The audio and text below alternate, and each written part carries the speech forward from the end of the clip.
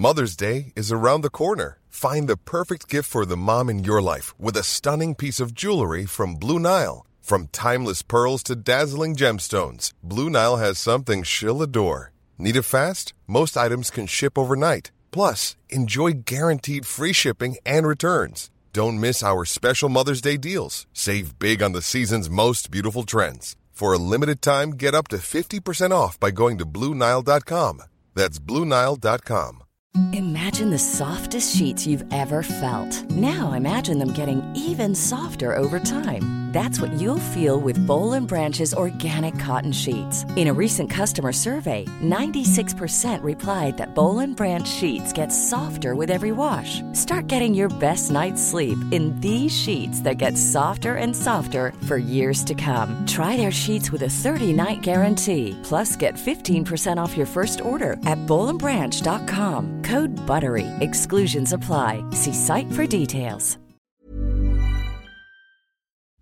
Today's episode has been sponsored by J. McLaughlin.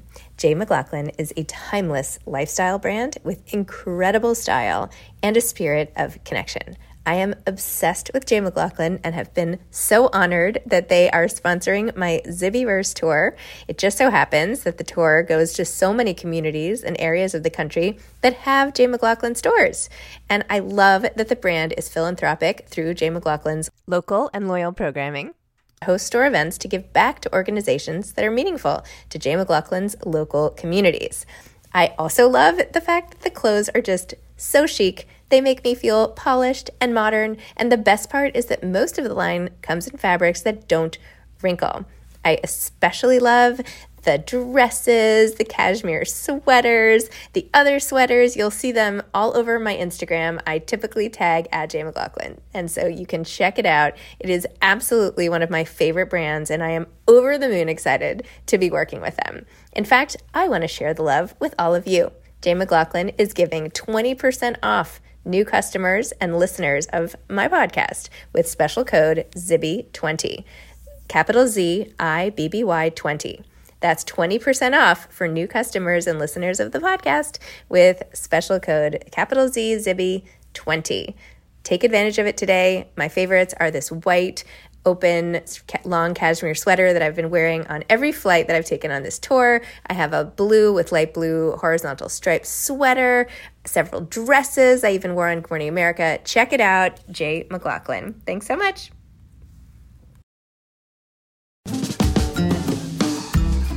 Hi, I'm Zibby Owens, the creator and host of the award-winning podcast that you're listening to right now. Thank you so much, called Moms Don't Have Time to Read Books.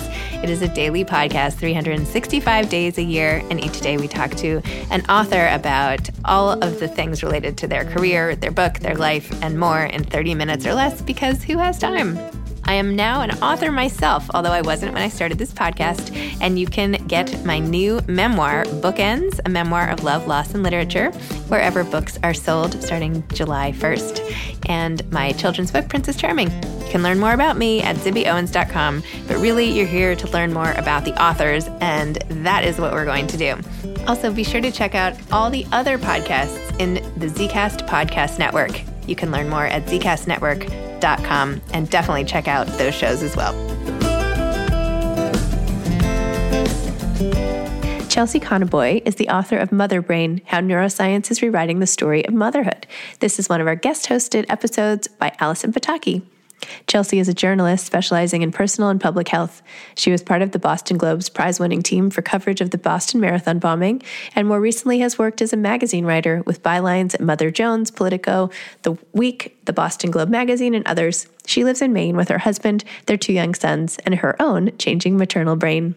Hello, everybody. Allison Pataki here, and I am with Chelsea Conaboy, author of Mother Brain, How Neuroscience is Rewriting the Story of Parenthood. Chelsea, thank you for chatting today.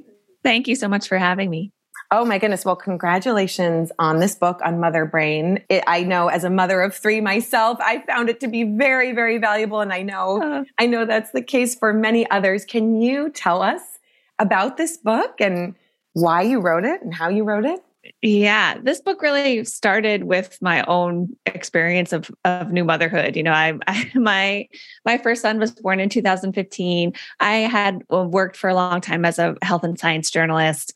At the time, I was an editor at a newspaper here in Maine, where I live. And my son, I felt really kind of capable going into new motherhood. I had a good job and a great husband, and felt like I had done all the reading, that I possibly could.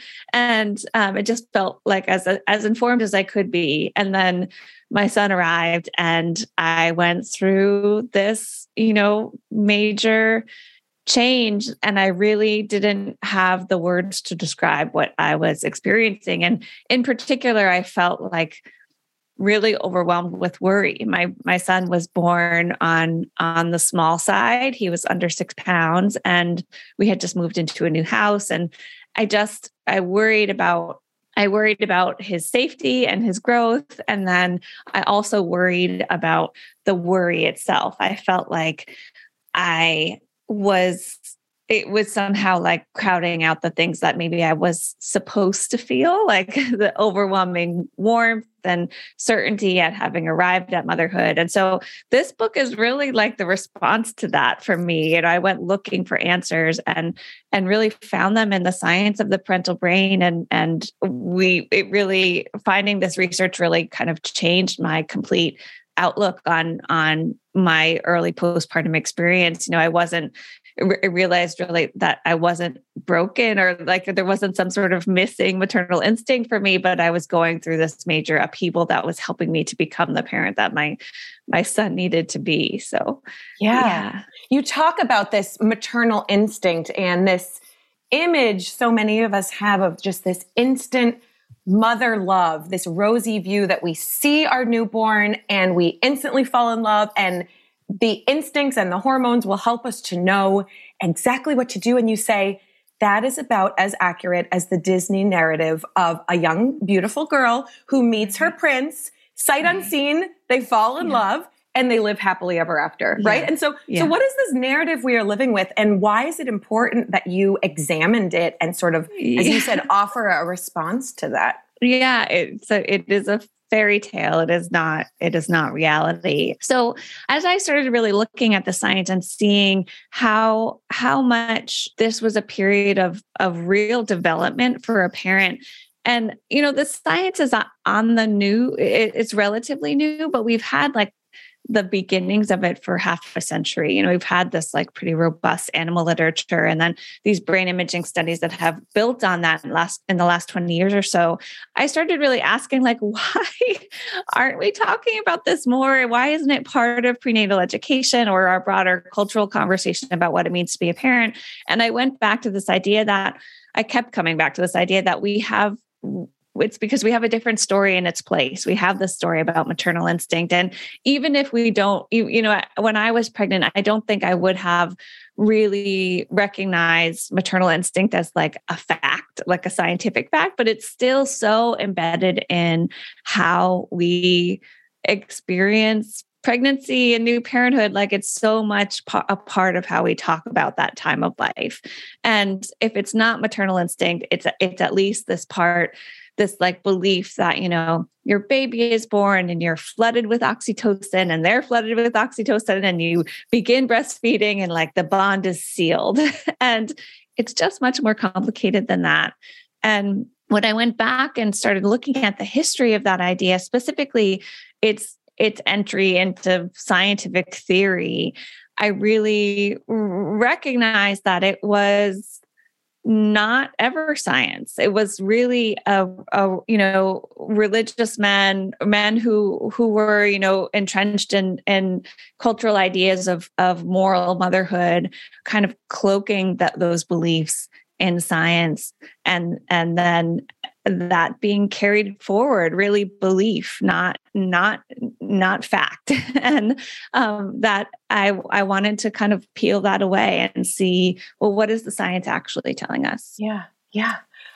Gosh. Okay. So I remember I also had a baby in 2015, my first, and I remember when she came out finally after this long birth, I had such a traumatic pregnancy and lead up to her arrival that I was so afraid that if I were to look at her and something were to be wrong with her, I didn't think I would be able to handle that and process that. And so I like could not bring myself to look at her. And I remember the labor and delivery nurse saying, look at your baby, she's here. And I just remember thinking exactly as you said, like there's something so wrong with me that I'm scared. I was scared and I was traumatized. But anyway, you are very honest in this book about your own experience with anxiety. And you go into, I think you say 1 in 5 new parents develop some sort of disorder or mood or anxiety around the postpartum period. And you say there's a lot that we could be doing better here and talking about this more. Can you talk about this more? Yeah. So it's tricky. So 1 in 5 is like the commonly used statistic, but the reality is it's really hard to quantify it for a few reasons. It's hard to study this. There's still so much stigma around it. And also the reality is that pregnancy and labor and breastfeeding and new parenthood for non-gestational parents included. It's such a spectrum of adaptation and distress. So like I actually believe that distress is kind of an inherent part of the process. And so where you kind of cut off what's adaptive and what's clinical or maladaptive, when does it tip into like a place of being a problem? It's really hard to know.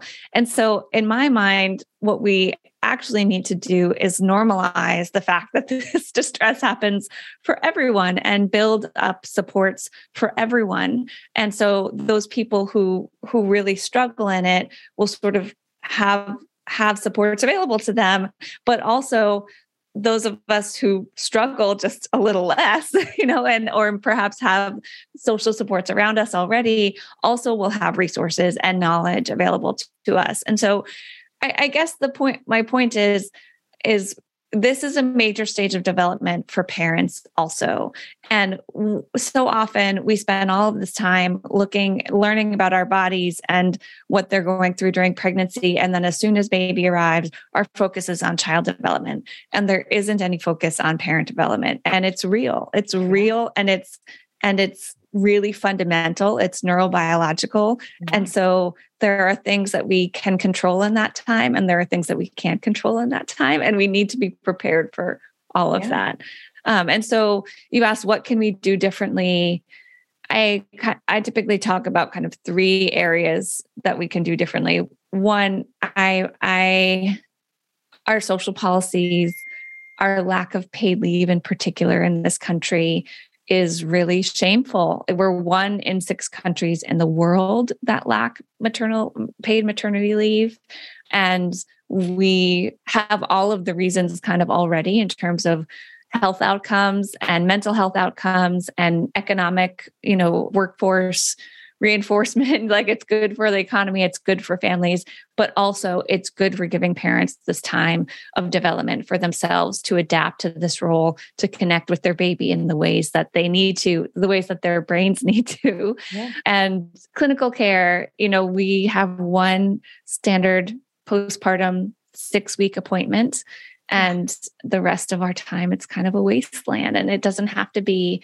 We leave so many people to struggle before that 6-week mark and so many to struggle after that time. And, the American College of OBGYNs has called for like a better, improved approach. And there hasn't been a lot of movement on that yet. And then the third arena, I just think, and I'm hoping that this book can be a part of this, is just to change how we talk to one another about what new parenthood is and what it feels like and what we experience when we go through it, and to normalize, talking about the distress and the adaptation, the benefits that come from these changes. Even when we're on a budget, we still deserve nice things. Quince is a place to scoop up stunning high-end goods for 50 to 80% less than similar brands. They have buttery soft cashmere sweaters starting at $50, luxurious Italian leather bags, and so much more. Plus, Quince only works with factories that use safe, ethical, and responsible manufacturing. Get the high-end goods you'll love without the high price tag with Quince. Go to quince.com/style for free shipping and 365-day returns. Mom deserves better than a drugstore card. This Mother's Day, surprise her with a truly special personalized card from Moonpig. Add your favorite photos, a heartfelt message, and we'll even mail it for you the same day, all for just $5. From mom to grandma, we have something to celebrate every mom in your life. Every mom deserves a Moonpig card. Get 50% off your first card at moonpig.com. Moonpig.com. This message comes from BOF sponsor eBay. You'll know real when you get it. It'll say eBay Authenticity Guarantee. And you'll feel it. Maybe it's a head-turning handbag, a watch that says it all, jewelry that makes you look like the gem, or sneakers and streetwear so fresh every step feels fly. eBay gets it. So look for the blue check mark next to that thing you love and be confident that every inch, stitch, sole, and logo is checked by experts. With eBay Authenticity Guarantee, you can trust that feeling of real is always in reach. Ensure your next purchase is the real deal. Visit ebay.com for terms. Yeah. The changes are as significant in our brain as the period of puberty. You point that out. I was blown away by that. What is happening? Like, what are the changes that are happening in our brains and bodies when we become parents?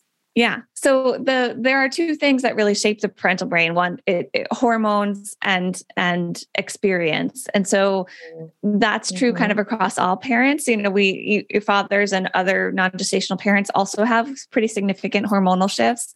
And then our babies are these really powerful stimuli for the brain. So these hormonal shifts are kind of priming us to be ready to receive the cues that they give us. And in gestational parents in particular, it's this, and I bet this will feel familiar to you, but these changes sort of compel us, that push us into this hyper responsive period. So there's an increase in activity and connectivity in brain regions involved in motivation, meaning making, and vigilance. Mm-hmm. And I see that as serving really two roles. One is to really keep us paying attention to our babies who need our attention, who are these tiny, yes, exactly, vulnerable creatures who, for their survival, they need our attention. And we might not have the practical skills to care for them, but our attention keeps us trying, you know? Yeah. And then the other point, the other role I see that drive is to push us into this intense period of learning. We go back again and again and try to read their cues and figure out how to meet their needs. And over time, the systems in our brain that are really previously have been involved in and reading our own body's cues and figuring out how to manage our own energy and meet our own needs. They're essentially like extended to now also include our children's needs. And we get better over time at predicting how to meet them. And so our social cognition changes, those systems that are involved in learning another person. And we also get better. It's thought we get better at regulating our own emotions in that process. And that those are the things that last, that emotion regulation, our social cognition, and also our ability to change with our kids, our flexibility. And because they're constantly growing and changing and we have to adjust also.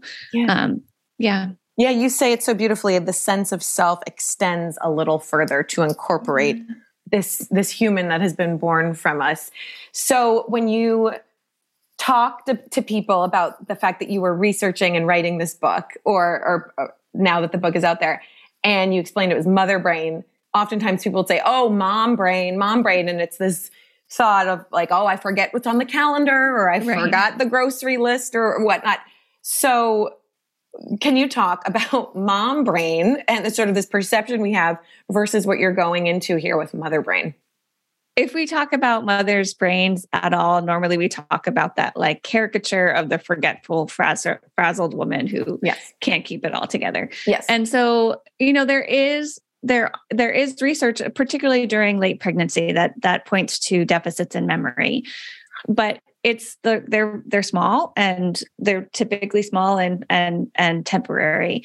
And what we see over time and instead is that it's possible that there's cognitive gains, and researchers are so in the animal literature, it's pretty clear that, for example, in rodents, like rat mothers also have memory loss during pregnancy, but then they gain all of these skills, this like improvement in spatial memory and long-term cognition, and then they're protected from the effects of stress and aging, and so it's really clear that like there's a benefit for them.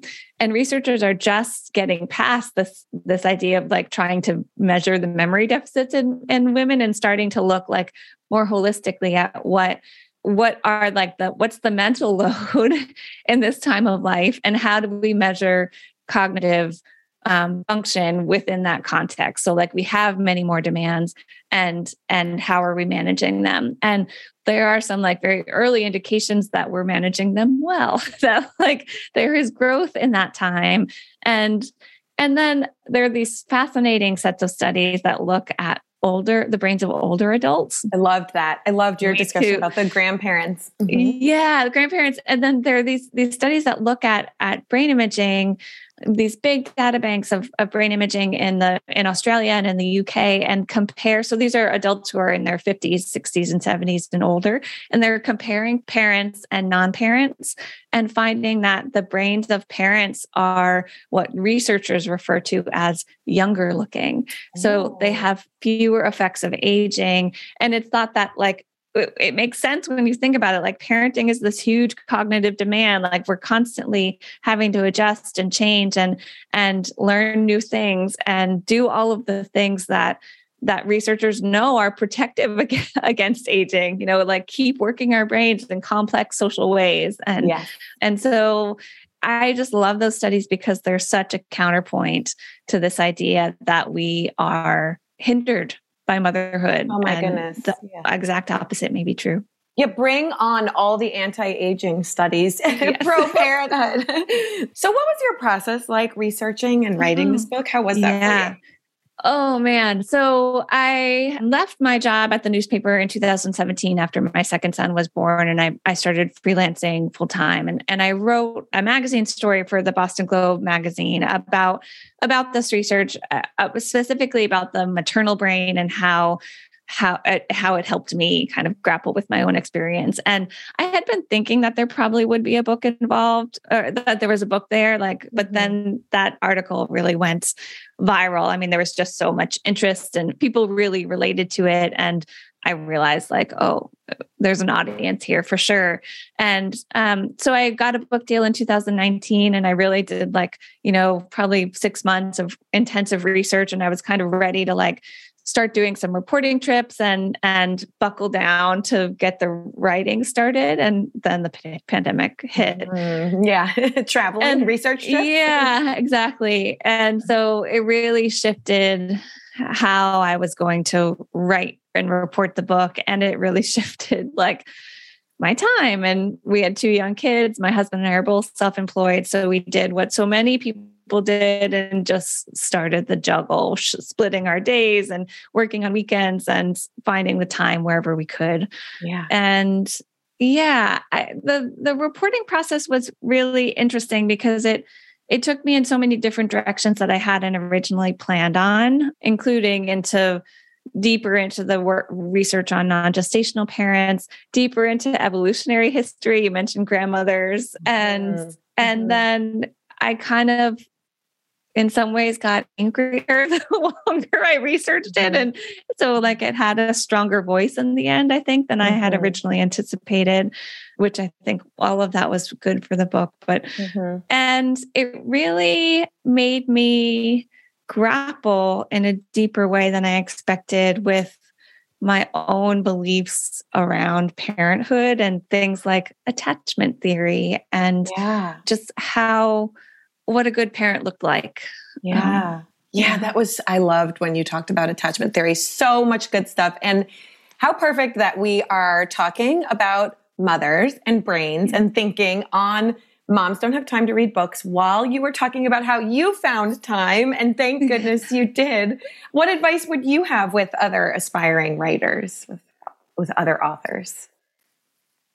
Oh, yeah. I mean, so my advice is, I guess there's like a fearlessness that you have to do this work. And particularly with like rejection, right? So when I became a freelancer, it's just a totally different world having to kind of be pitching all the time. And I think the same goes for writing book proposals. And one of my good friend's father, who worked in finance, but he was like a advisor. So he was someone who early in his career had to do a lot of cold calls. And he told me that he came up with like a formula so that he knew that he had to get, I don't know, just like pulling numbers out of the air, like 15 no's before he would get a yes.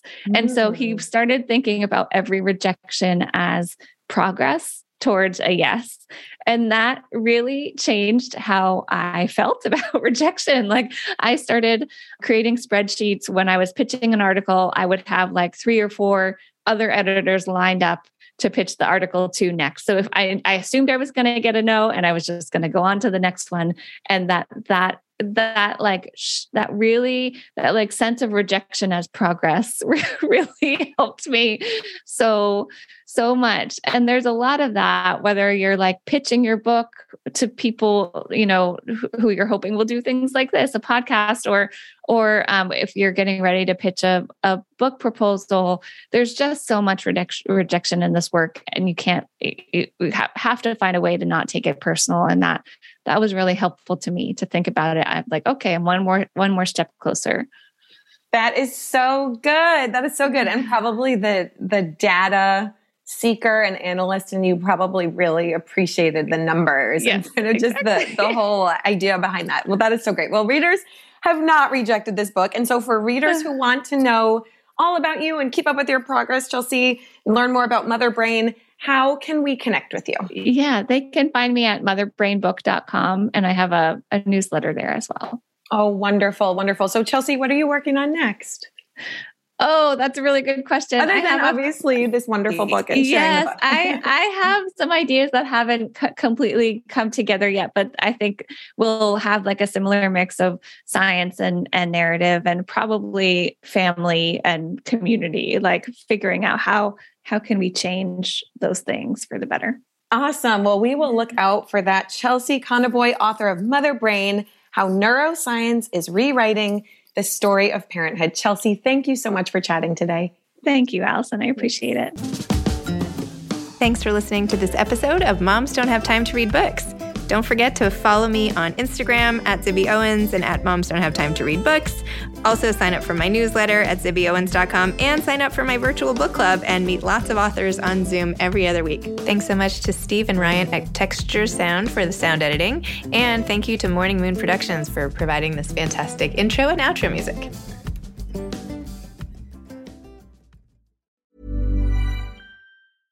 Imagine the softest sheets you've ever felt. Now imagine them getting even softer over time. That's what you'll feel with Boll & Branch's organic cotton sheets. In a recent customer survey, 96% replied that Boll & Branch sheets get softer with every wash. Start getting your best night's sleep in these sheets that get softer and softer for years to come. Try their sheets with a 30-night guarantee. Plus, get 15% off your first order at bollandbranch.com. Code BUTTERY. Exclusions apply. See site for details. Mom deserves better than a drugstore card. This Mother's Day, surprise her with a truly special personalized card from Moonpig. Add your favorite photos, a heartfelt message, and we'll even mail it for you the same day, all for just $5. From mom to grandma, we have something to celebrate every mom in your life. Every mom deserves a Moonpig card. Get 50% off your first card at moonpig.com. Moonpig.com Mom deserves the best, and there's no better place to shop for Mother's Day than Whole Foods Market. They're your destination for unbeatable savings, from premium gifts to show-stopping flowers and irresistible desserts. Start by saving 33% with Prime on all body care and candles. Then get a 15-stem bunch of tulips for just $9.99 each with Prime. Round out Mom's menu with festive rosé, irresistible berry chantilly cake, and more special treats. Come celebrate Mother's Day at Whole Foods Market.